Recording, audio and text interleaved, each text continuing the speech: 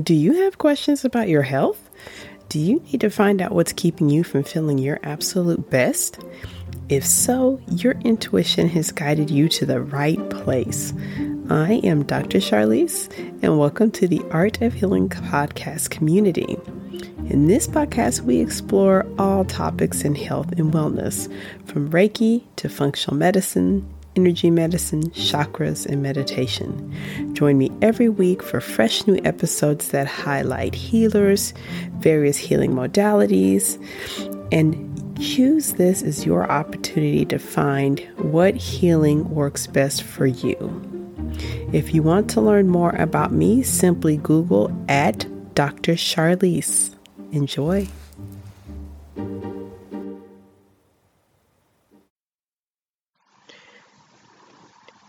This podcast episode will be discussing medically related issues. I would like to remind you that although I am a practicing physician, this podcast is for educational and informational purposes only. This is not medical, mental, or religious advice. This is not legal or financial advice. And it is your responsibility to pursue medical care as recommended. Please see my website for further information on this disclaimer. Thanks.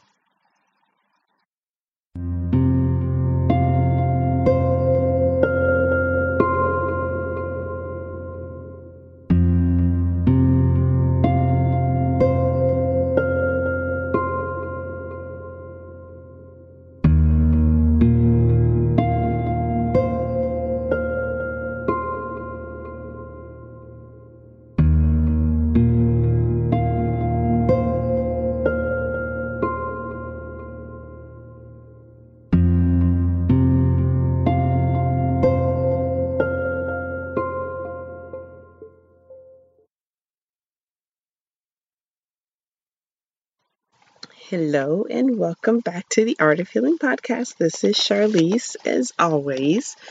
And today we are going to cover what's going to be the start of a 2-series podcast. So this first, we're going to cover anxiety.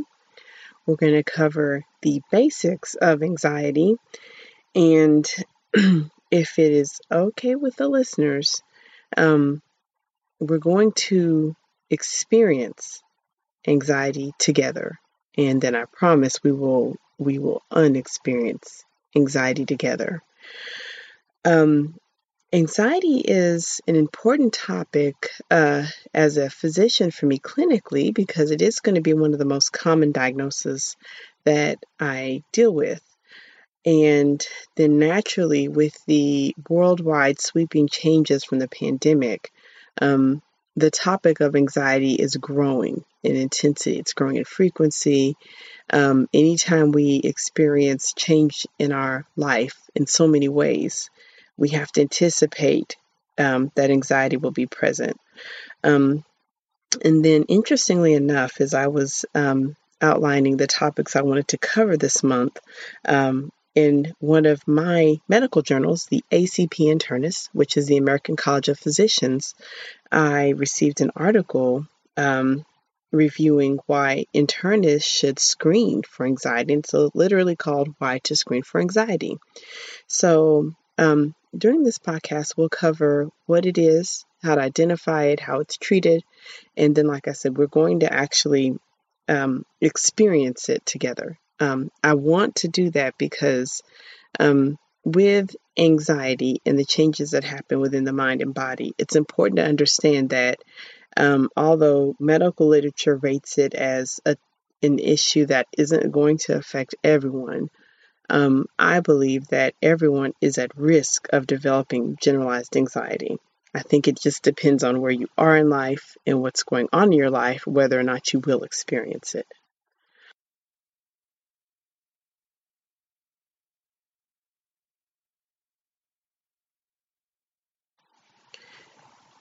When we use the term anxiety, there's the colloquial or the common use of anxiety, which is basically I'm nervous, which is maybe a brief sensation of physical sensations accompanied with mental sensations. That may be an increase in the speed of the heart, a fluttering in the stomach, maybe some tremors all over, shaking, maybe some rapid breathing that is anticipated before an event that may be an appropriate response. So it's many times we might feel anxious, like if we're going to speak publicly, like if you're going to start a podcast. Just kidding. But I mean, it does make you anxious to think that, you'll be talking and people are listening and, you don't see their faces. Or if you're about to, go on a first date or so, butterflies in the stomach. So there's some situations in which brief episodes of feeling anxious, not unusual. It's going to actually be an appropriate response. The clinical anxiety that we're getting into is going to be pervasive feelings that aren't improving and may not necessarily be appropriate. Some of the symptoms that can go with this will be persistent worry or anxious thoughts, sometimes even called ruminating, reoccurring thoughts of anxiety, a feeling of restlessness, unable to relax. There can actually be fatigue, trouble with concentration, muscle tension or feeling the muscles contracting uncontrollably all over the body. That can also go with disrupted sleep, inability to sleep, or short sleep, which is waking up frequently.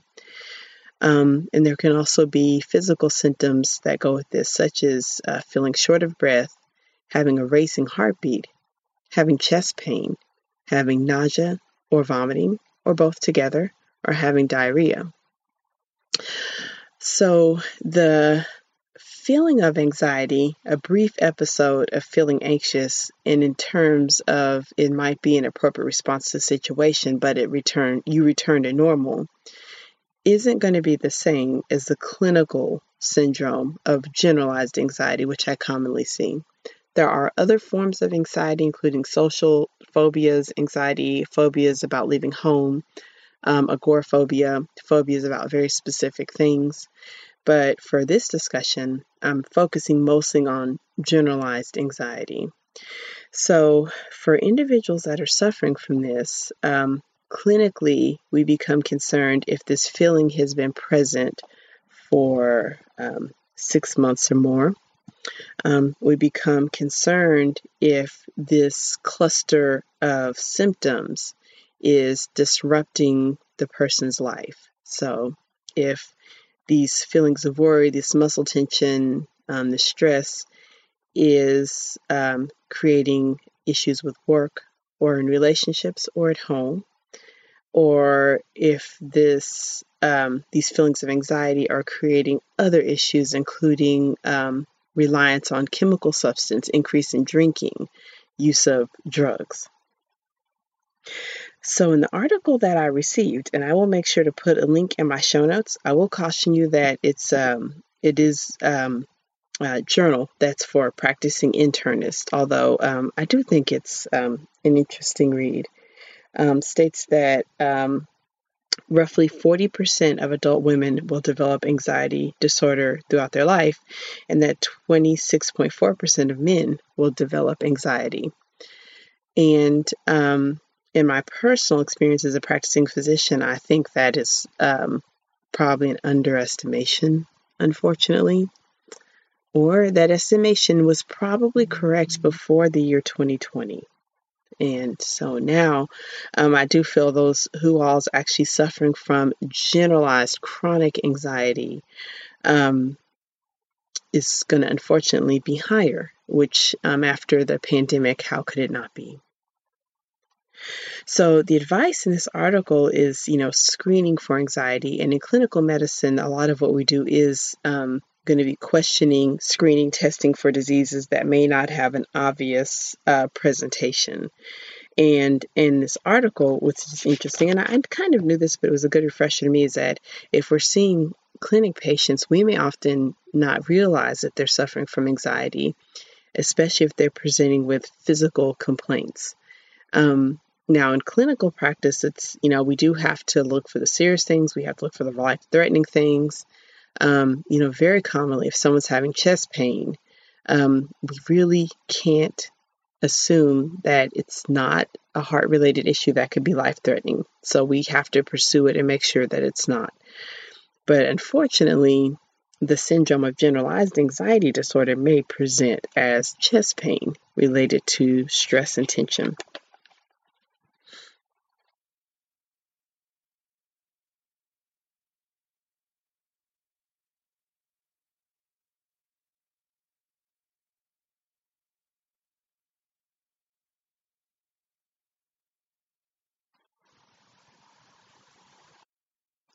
So when we're dealing with anxiety, there is going to be the chronic existence of the anxiety, the daily experience of excessive worry, worrying about lots of different things, worrying about things that may not necessarily be a real thing to worry about. There will be the daily existence of altered breathing, in which, for a number of reasons, a person experiencing anxiety is not breathing very effectively.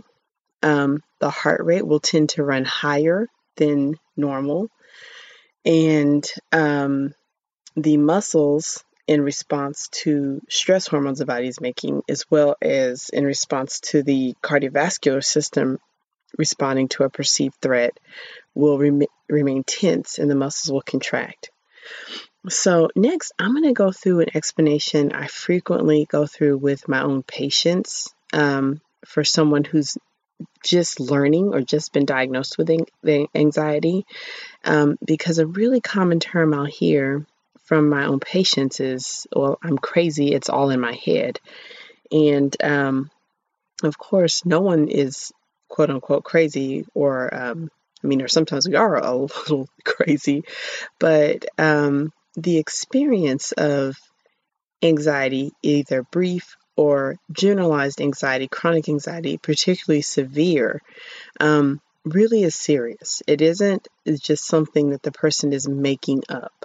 And of course, any of us that have experienced this can relate to this. So there's that daily, everyday experience of excessive worry, staying tense, staying stressed, that leads to hypervigilance. An anxiety attack, which we commonly use, is an event in which the culmination of the body and the mind holding all of these stressful pieces leads to some kind of eruption or some kind of major event that tends to be crippling. So the way that I'll explain anxiety attacks, and I'll just go through it with you all, is if your brain has the different parts of it, but there's a higher functioning part that is your cognition and your planning, and that's in the frontal lobes. And then there's sections of your brain that is responsible for a more instinct-driven survival task that need to happen to keep the body alive, but they don't necessarily require the complex cognitive pattern recognizing part of the human frontal lobes. So those are your lower brain, and it is actually going to be the lower brain, the lobes that aren't in the front, that connect to what's called the vagus nerve, that create the vagus nerve, particularly the brainstem. And this vagus nerve, or the great wandering nerve, is what's going to be making the brain's major connection to many of the organs in the body as well as the glands. So, although these systems communicate, the frontal lobes communicate with the lower brain, the communication's a little weird. So, for instance, if in your conscious mind, you've got some worry thoughts, and they may be things like, I'm worried about paying next month's mortgage. I'm worried about paying next month's mortgage. This is a real worry. This is a real concern. This would be stressful for anyone. However, the lower brain may chemically interpret that worry thought very differently. So your lower brain may not understand that yes, this is very stressful. The mortgage must be paid. But this isn't an imminent threat to your life. So this isn't the same as you're actively being stalked by a large predator that's going to eat you in the next minute or two. So as the worry thought starts in the front of the brain, the lower brain picks this up, tries to interpret it, but this lower brain or lizard brain or the brain that we've evolved over the millennia doesn't understand mortgage, doesn't understand finance, doesn't understand credit score. It does understand threat. So it is picking up the signal that a threat is coming, a threat is coming, a threat is imminent. So the body must be prepared.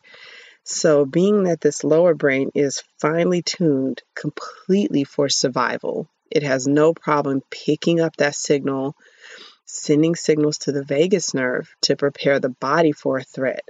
So if you recall, the original thought was worry of paying a mortgage. The lower brain gets a chemical signal that there's a threat. So get ready. So it begins to prepare the body by making a number of changes. And now, depending on how much the thought circulates and some other factors, the rate that this develops can vary. But the lower brain will begin to send signals through the vagus nerve to tell the adrenal glands to get ready for something stressful to happen. So the adrenal glands will start to make lots of cortisol, which is our main stress hormone, to get the body ready for challenges, because the human body doesn't understand what the threat is. It doesn't know that the challenge won't be starvation, won't be prolonged migration to a new place, walking for days without any rest. It doesn't know. So it knows to get the body ready and start to store fat, store water, because there's something bad coming. So, and if you go back, remember the original thought was concern over paying a mortgage.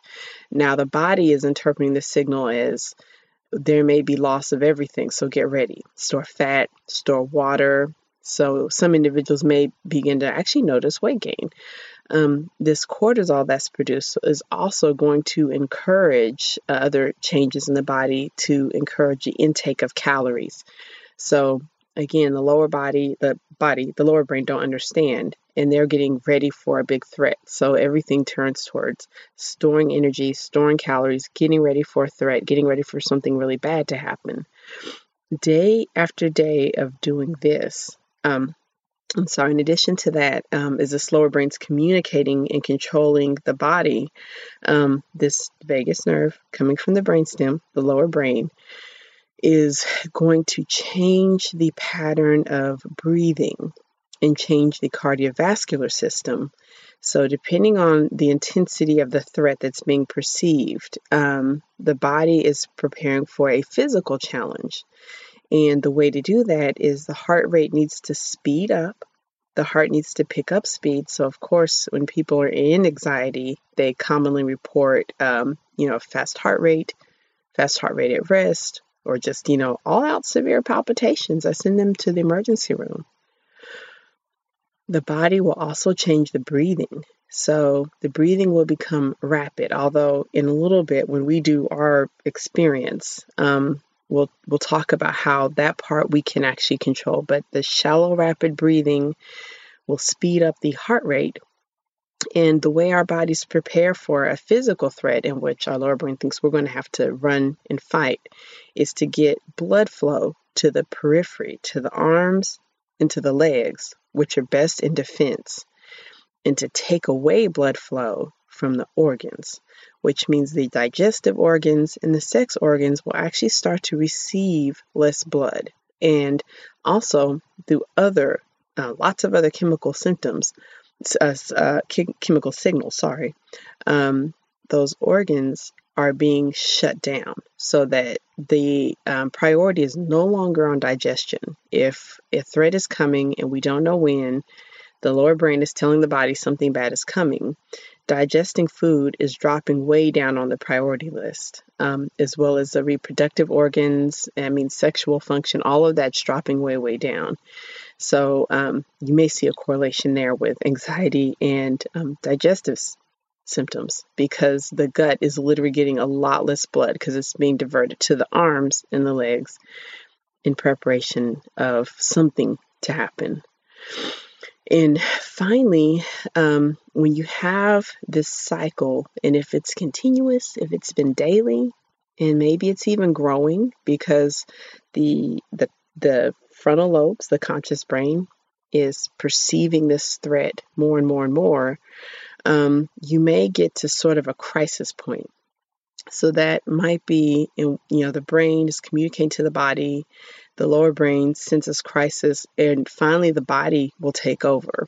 The body's intelligent, it has its own mind, but when the threat is perceived to be at a pinnacle, or it's just been so many stress signals coming from the brain, finally the adrenal glands will have enough. They'll say, this is it. We've got to save this body. We've got to save us because this threat's coming. And the adrenal glands will take over and will start releasing a large amount of unchecked adrenaline. I'm calling it adrenaline for short, but of course it's a number of hormones that react really quickly to raise the heart rate, raise the blood pressure, dilate the pupils, make you sweat. And those adrenaline hormones, those are your fight or flight. So they're fast, they kick in fast, they work fast. Of course, when you need fight or flight, so if you're having to run for your life or there really is a threat, that is super important. If you're driving your car and you've got to react really quickly so you don't hit something, you need those fight or flight hormones to boom, kick in. You need them right then. So we want to have our fight or flight hormones. We want our adrenaline. You don't need an adrenaline surge if you're trying to go to bed at night. You really don't need an adrenaline surge if you're at work about to go to a meeting. But unfortunately, the nature of anxiety is those adrenaline surges will occur unchecked, unregulated, almost at any time. And when that happens and the body reacts that way, that's the root of severe anxiety attacks, which are uncomfortable, they're crippling, they may last for a few minutes to hours, can be really quite devastating and very upsetting for anyone that goes through that.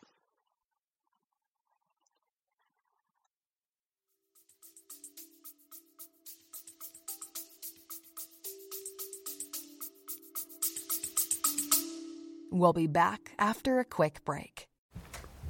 Hey everyone, thank you so much for joining me during this podcast episode.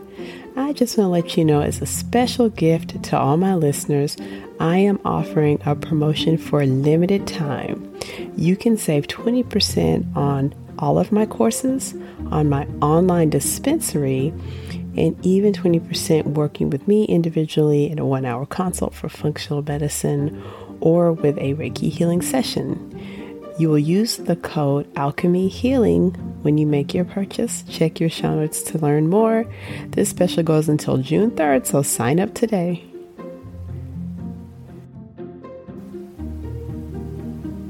Now let's return to the podcast.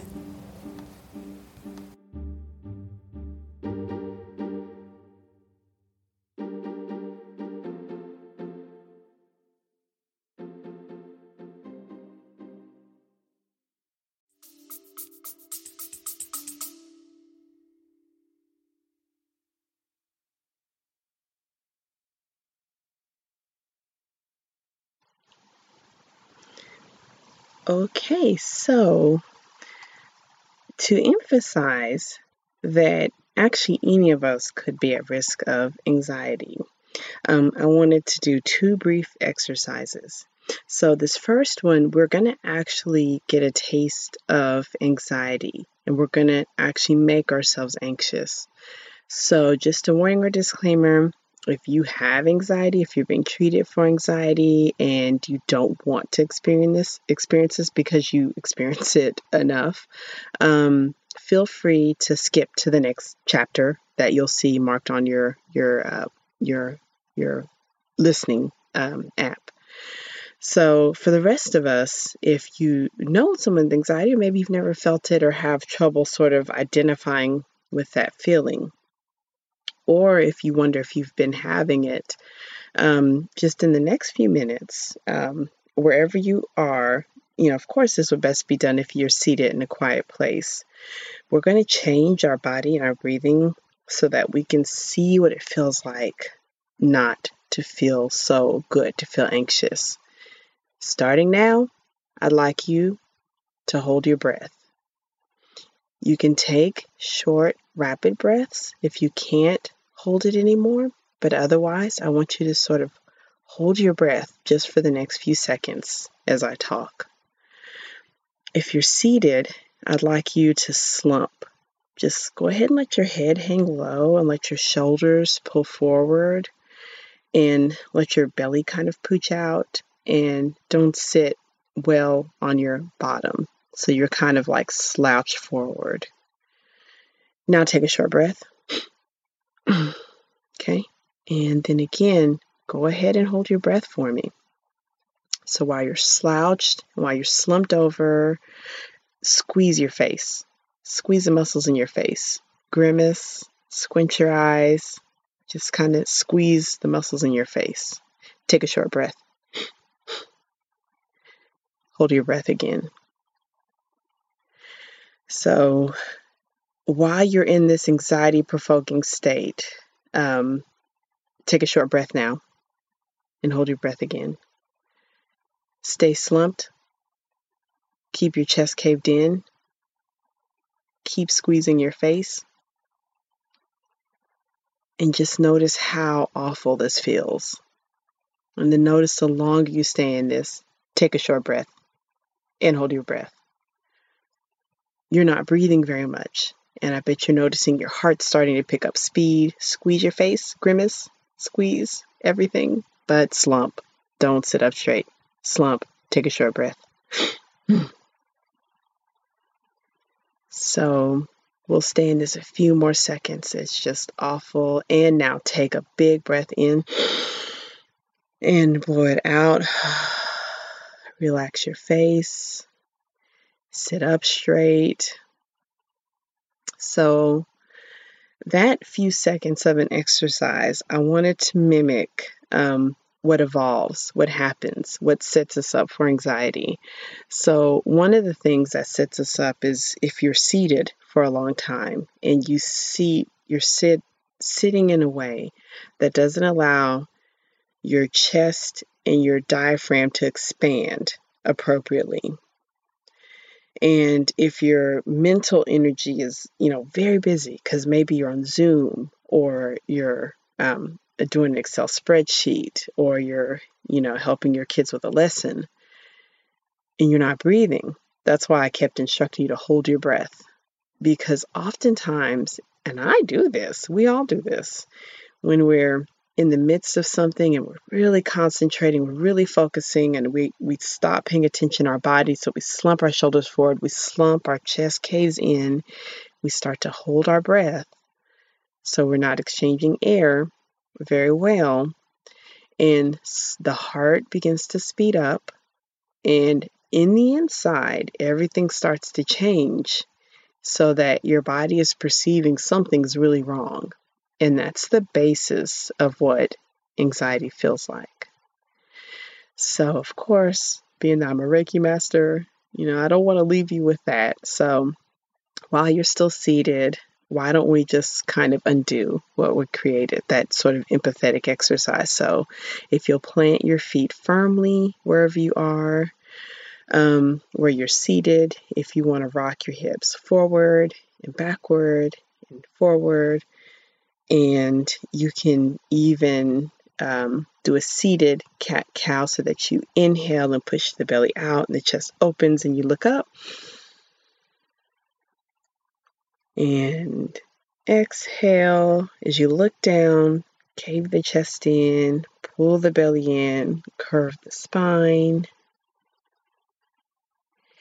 And for the next few seconds, if you just want to take big, giant, deep breaths in through your nose and out through your mouth.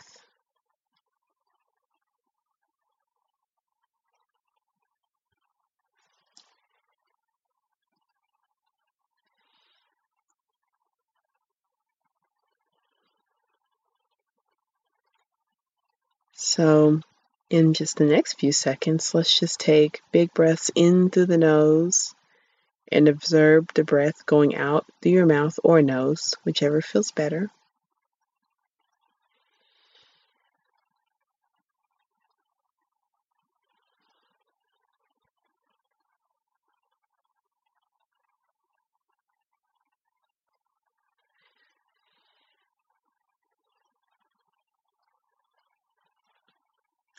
So that exercise, of course, it's uncomfortable, but I wanted to include that because it's important to understand that if you're existing that way, if there's things in your life that would force you to be seated and have all of your thoughts in your head and all of your thoughts somewhere else, and you don't focus on your breathing, if you live in that long enough, it's definitely a setup for anxiety. So, so hopefully that wasn't too stressful. And of course, if you did find that too stressful, I have plenty of content, some meditations you can use. But really, if you'll just focus for the rest of this podcast on taking giant deep breaths and blowing them out, and even after the podcast, if you will try to refocus your thoughts every few minutes on how you're breathing, if you're breathing, if you've held your breath for 30 seconds, that can help sort of undo that setting for generalized anxiety.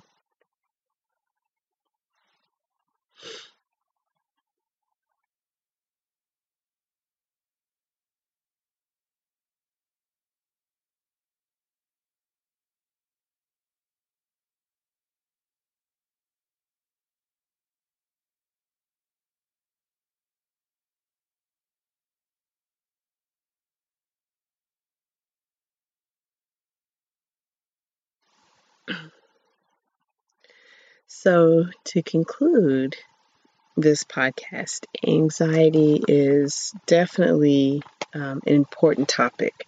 And I feel that we all need to have awareness, and not just of ourselves, but for those that we care for and that we love.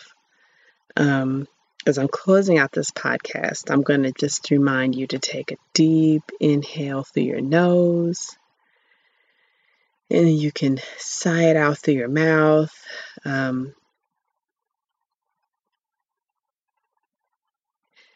And for the anxiety part 2, we will cover the energy blocks that I interpret whenever we're suffering from chronic anxiety or even from acute anxiety. So I think that'll be an interesting topic. And of course, take another deep inhale through your nose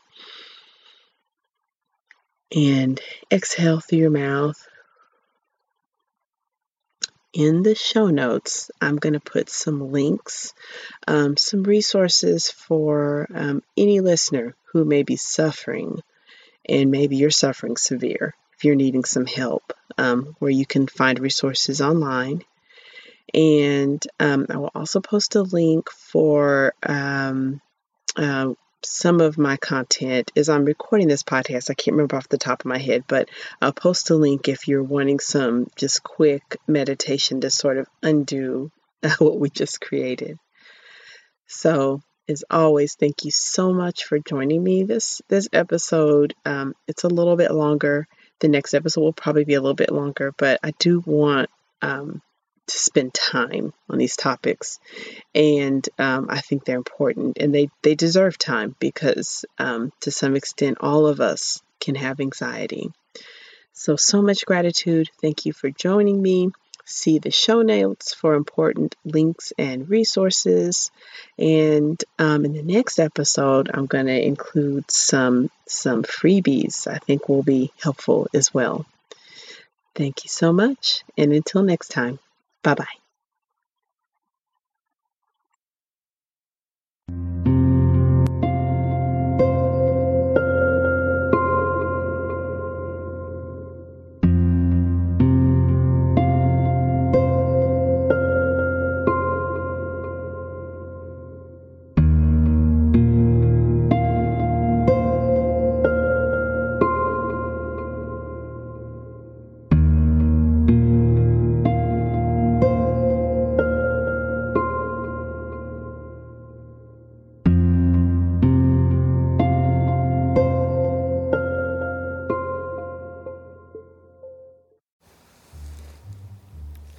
Thank you so much for joining during this episode of the Art of Healing podcast.